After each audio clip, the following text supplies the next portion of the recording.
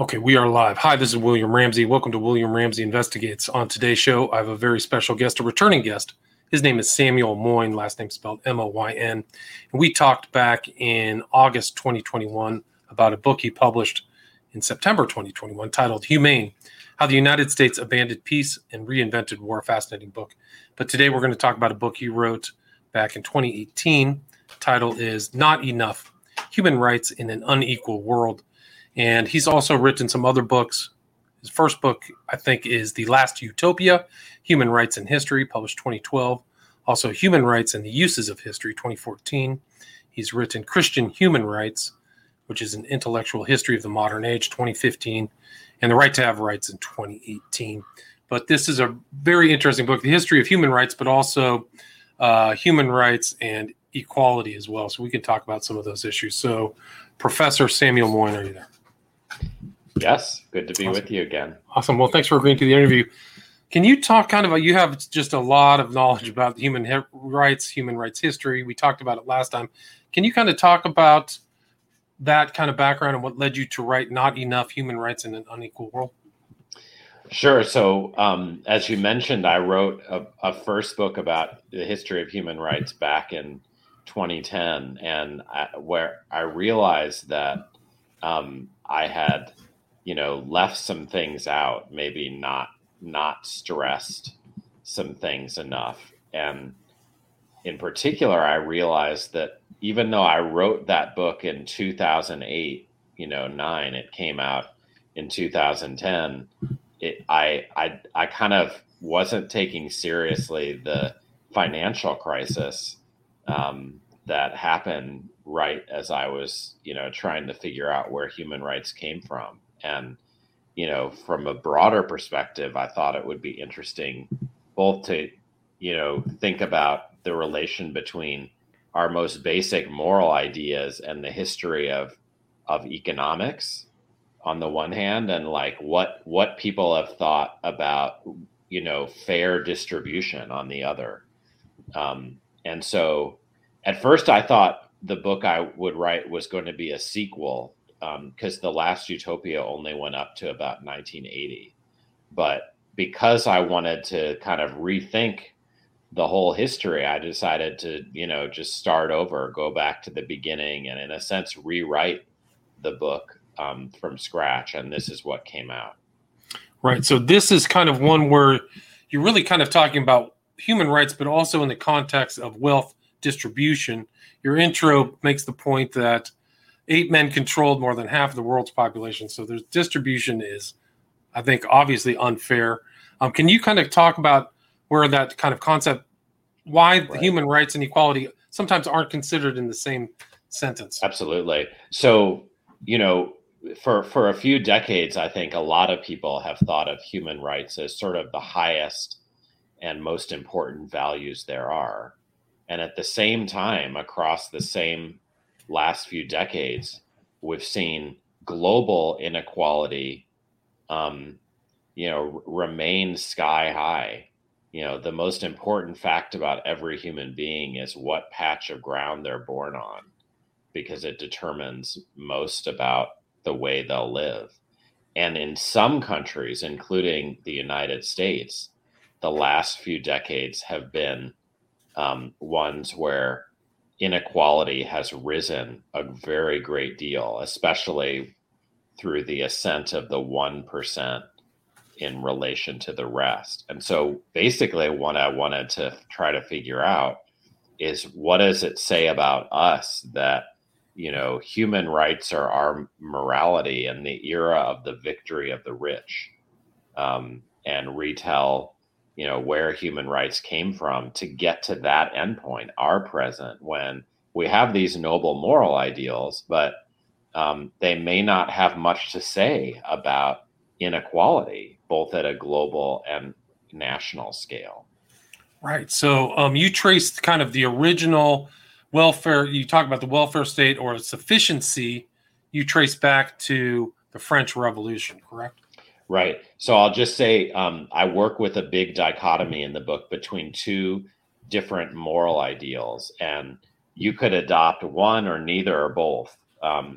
The first is what you refer to as sufficiency, and it's the idea that morality requires that we get all of our fellow citizens or humans to some basic level, like a threshold level, when it comes to all of the good things in life. Like maybe everyone should have housing and food and sanitation.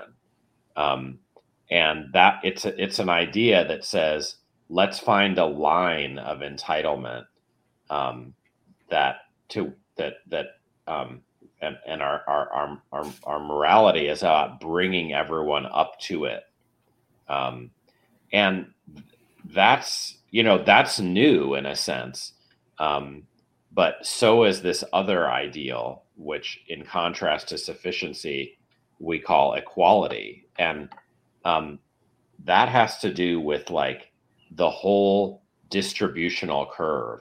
Sufficiency is about what happens to the poor without regard to what's happening to everyone else. But the rest of the kind of distributional curve in our societies matters too. It could involve the middle class stagnating, even if they've got the basic decencies. It could involve the rich taking off, which is what actually occurred.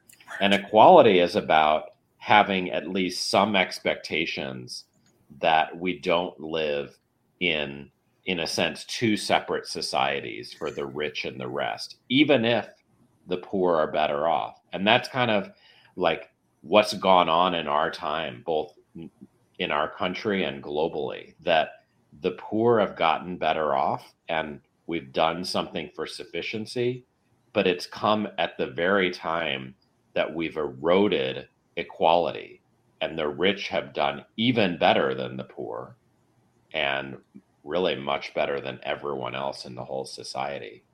And so the question is, what do human rights, have to do with this outcome? And so you're right. I go back and I start actually before the French Revolution, because it's sort of interesting to ask, where did these two ideals come from before modern times? And we find people, way back in the history of the West who say things like, well, we need a threshold, and we should get rid of the poor if we can, even though the Bible tells us it will never happen, that we'll ever fully end poverty. And then there were also radical egalitarians who, thought things like, when they were serious Christians, like we should have equality, even if it's equality in poverty. It's more important for us all to be equal than for us to have for anyone to get out of poverty. So, all of this came before modern times, but I start with the French Revolution because it's the first time when there's a project of creating a state that will provide all citizens both the basic necessities and some modicum of distributive equality. So the idea was in the French Revolution, especially in the latter part of it under the Jacobins, that they announced economic and social rights. They're the first people to say every citizen has a right to education. Every citizen has a right to public relief, as they called it, what we would call welfare, so that they're not too poor. But they also cared about controlling the rich and making sure there were not vast inequalities. And it only lasted a short time, but it was kind of like the dry run for the 20th century attempt after World War II, especially to create welfare states that both got people out of poverty and controlled inequality. Right. So that goes all the way back there. And it wasn't always equally just these kind of rights and stuff that from France. It wasn't equally distributed throughout the world. It stayed with France. Right. Oh, absolutely. So, this was comes in the middle of the centuries long period when Europeans were gobbling up the whole planet for their own empires, and they by no means treated people in their empires to the same moral norms. So it was very crucial that from the beginning, welfare states were for nations, not empires, let alone humanity. And so you have in the 20th century, this is a scary thing, but not just communists, but fascists believe in the welfare state. And Adolf Hitler comes to power in 1933 and, raises the corporate tax rate and tries to provide equality for Germans. Now, that didn't include Jews, obviously. So his problem was that his was a welfare state for like the racial nation. But someone across the water, like Franklin Roosevelt, wanted to create a welfare state for Americans.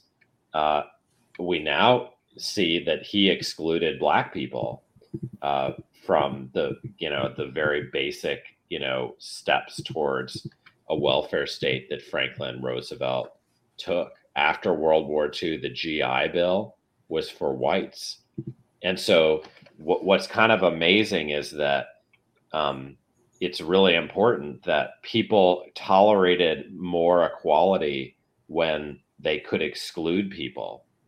And that was true from the beginning. And it's such a big problem today because some people, I don't agree with this, but some people have charged that we can never get a welfare state if we have too heterogeneous a society, because people won't pay for others if they don't feel that they're kind of on their team.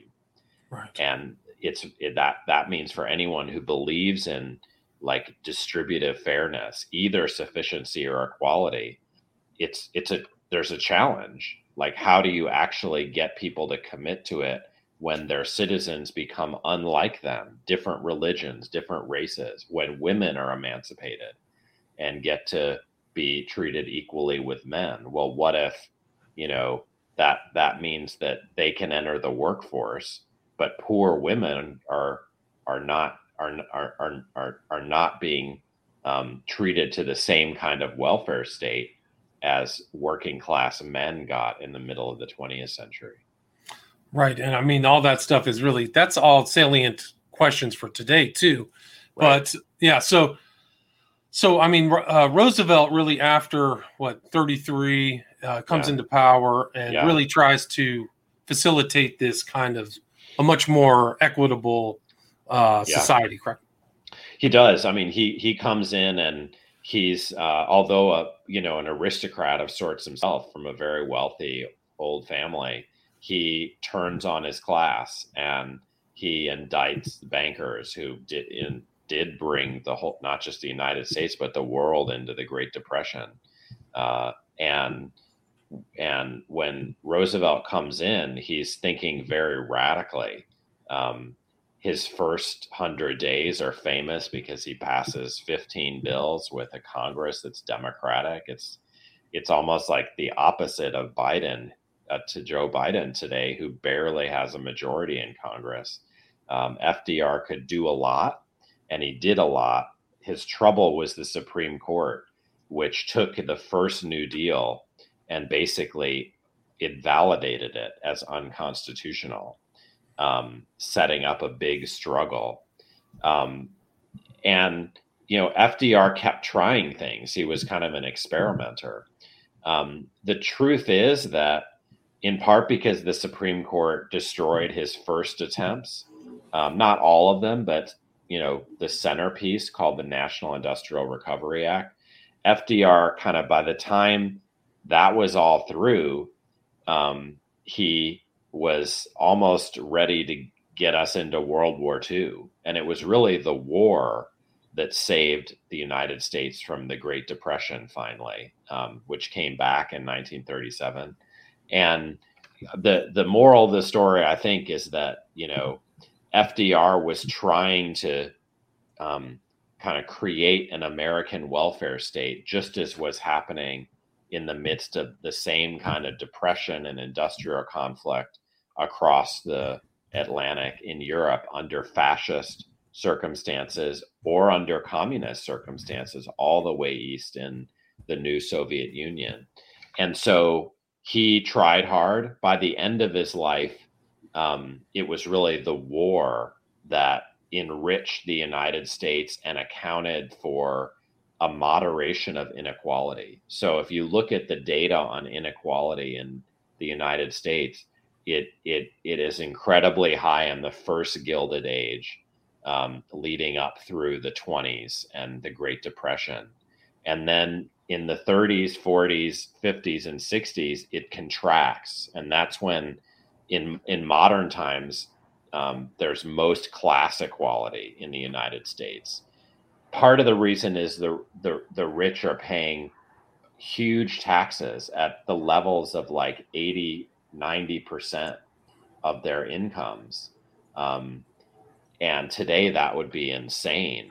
Joe Biden can barely raise the income tax above like 30 odd percent. And, this era of equality, like a golden age of growth with equality, is what doesn't last into our time. And yet FDR had a big role in bringing it about, along with a lot of other factors. Right. So he brings it about, the war happens, and then you have this age of kind of opening, home ownership, financial kind of equality. Right. I mean, considering there are obviously racial classes that didn't get something.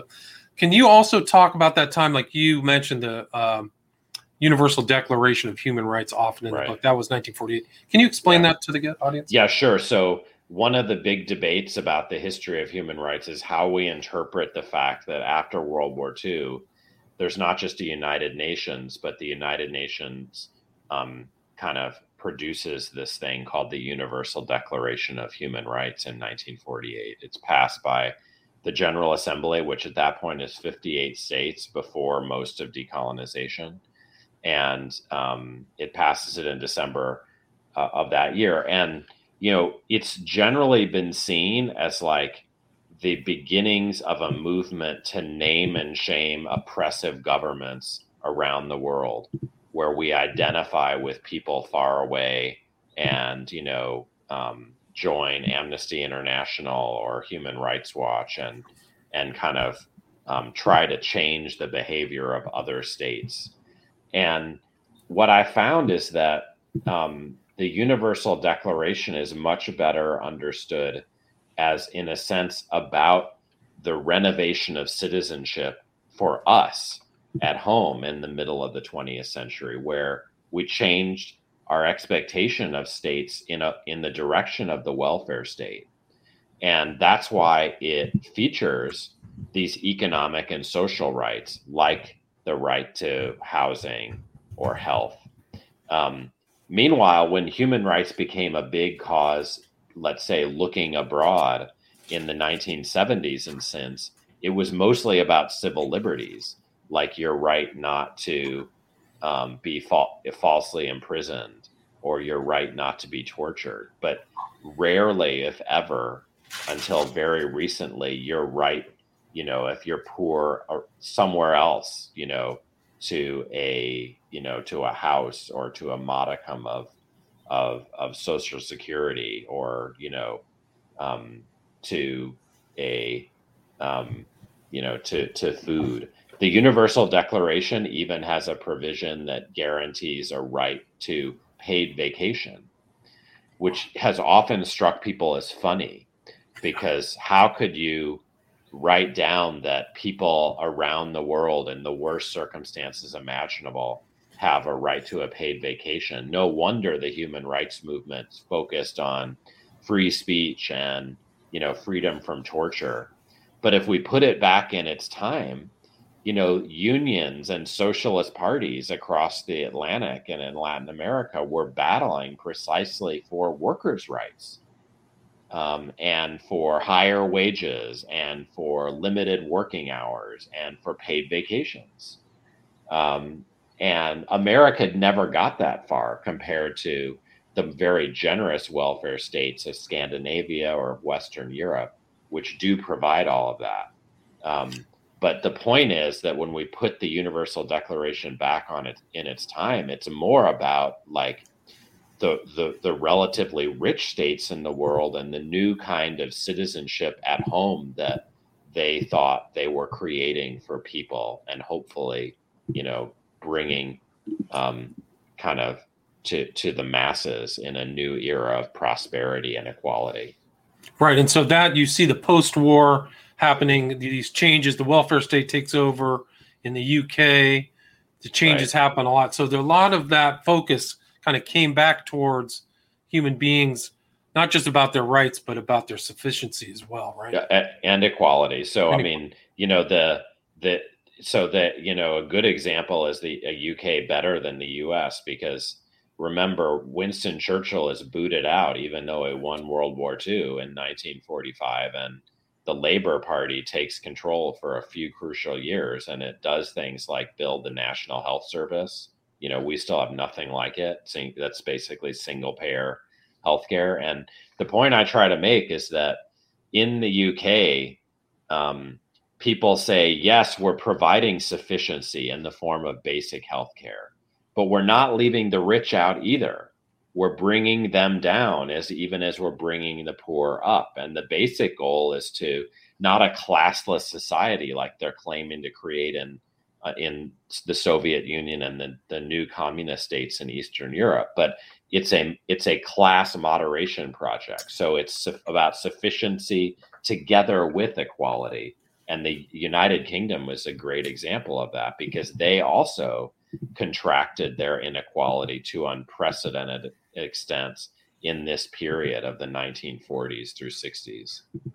And that was you kind of right, I think, in the third chapter, that was a phenomenon that took place globally, right? So there was more of a focus.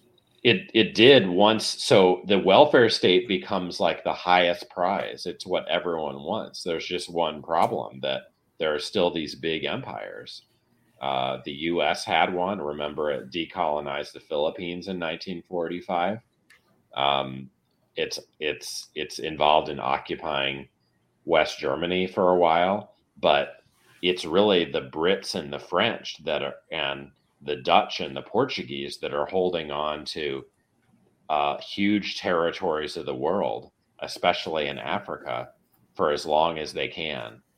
And what people under imperial rule want is welfare. And it actually, at first they say, well, we'll stay in your empire if you'll give us a welfare empire and give us equality, across racial and religious lines. But the Brits don't, the French don't, the Dutch don't, the Portuguese don't. So even as the Labour Party is creating this welfare state, it's just for people on the home islands, not for India, not for most of Africa, which the Brits, control. So what happens is, like, most of the world says, okay, you're not giving us a welfare empire. We'll have to build our own welfare state. The trouble is they're poor. Once they get out of empire, they're poorer than before. And meanwhile, these North Atlantic countries are going gangbusters. I mean, this is the height of growth in the modern world between the 40s and 70s. And the trouble is that decolonization made global inequality worse, because there's a big divergence between the rich and the poor nations between the 1940s and 70s. So that kind of sets up the later part of the book, because you have these people around the world basically saying, okay, we won political freedom, but it was kind of a raw deal, because we may have had some growth of our own, but our old colonial masters got even richer. And so global inequality increased, even though decolonization happened. Right. And that I don't know if that change has really ever gone back even to 2021, has it? No, it has a little. So, I narrate that happens in our time, but first comes something really big and important that I dwell on in the middle of the book, which is that the global South basically says, okay, we can't create welfare states on our own with our level, of wealth, and with all of the legacies of imperialism. And so they say, we're gonna do those, politicians of the North Atlantic like FDR and his opposite numbers across the water one better, and we're going to call for a welfare world. They wouldn't give us welfare empire. We tried to get welfare states on our own. We can't have it, at least not easily. And so what if we have a welfare at the level of the world, where now we think of like the global North as the bosses and the global South as the workers, and create a trade union of the global South in order to pressure the bosses to give us a better deal. They fail. But the result is kind of a paradox, because the new form of openness that is often called globalization of the 80s and 90s enriches China hugely, and India a little bit. And so that global inequality, which had been expanding for centuries, even after decolonization, gets a little better in the 80s and 90s.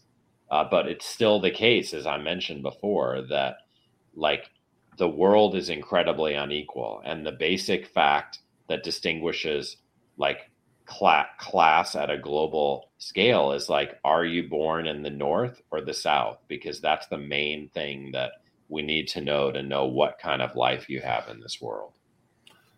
Yeah, it's really amazing, like how these patterns have changed, but there's always that kind of like two steps forward, Yes. One step back, two Yes. steps forward. China expands its population, increases its efficiency. Human rights, Yes. Maybe not so much, but definitely not. I mean, they save more people from poverty than any agent in human history after they decide to marketize, around 1980.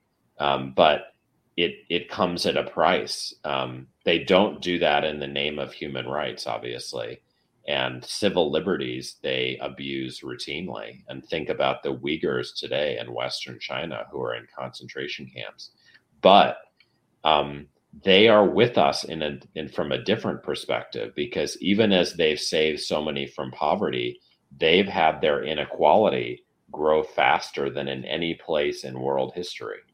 So they're like America, doing better with poverty, doing much worse with equality, and seeing the creation of massive class difference. So as much as we might like to think that we're different from China, and we are in so many respects, in this core respect about how the poor are getting better off, but the rich are winning, we're the same. Right. Yeah, it really is true. I mean, it's really a fascinating book, and follows on to your earlier book. Where's the best place? Is there anything you'd like to add, or anything that I missed before we wrap up? Well, so the last part of the book is just about, like, in the end, how we think about this fact, which drove me to write the book, that the age of human rights is the age of the victory of the rich. And what I concluded is that human rights get taken out of their old welfare state context, and they become about the worst kinds of suffering, the terrible atrocities that are involved when basic civil liberties are denied, and a bit later about like the most minimal kinds of decencies in life, but they lost any connection to the egalitarian ideal. And so in a sense, they survive in a time that is about making people less poor, even as the rich win. They in a sense give us reasons why we should make people less poor, because poor people need sufficient provision. But human rights end up giving us no reason why we should challenge the rich. And that makes them, let's say, fit in our time, without really calling for, a big change, especially not for bringing the rich back into orbit. Right. So that they live in the same society as the rest of us. So that's how the book concludes. Right. And that's really true. They really live in a different tier. The 1%ers, much different legal access, healthcare access, all that stuff. Thanks so much for coming back, Sam. Again, the title of the book is Not Enough: Human Rights in an Unequal World, published 2018. Thanks, Sam. Take care. Thank you so much. All right, Bye-bye. Take care. I got to run. All right. Thanks again, man. I got to take my mom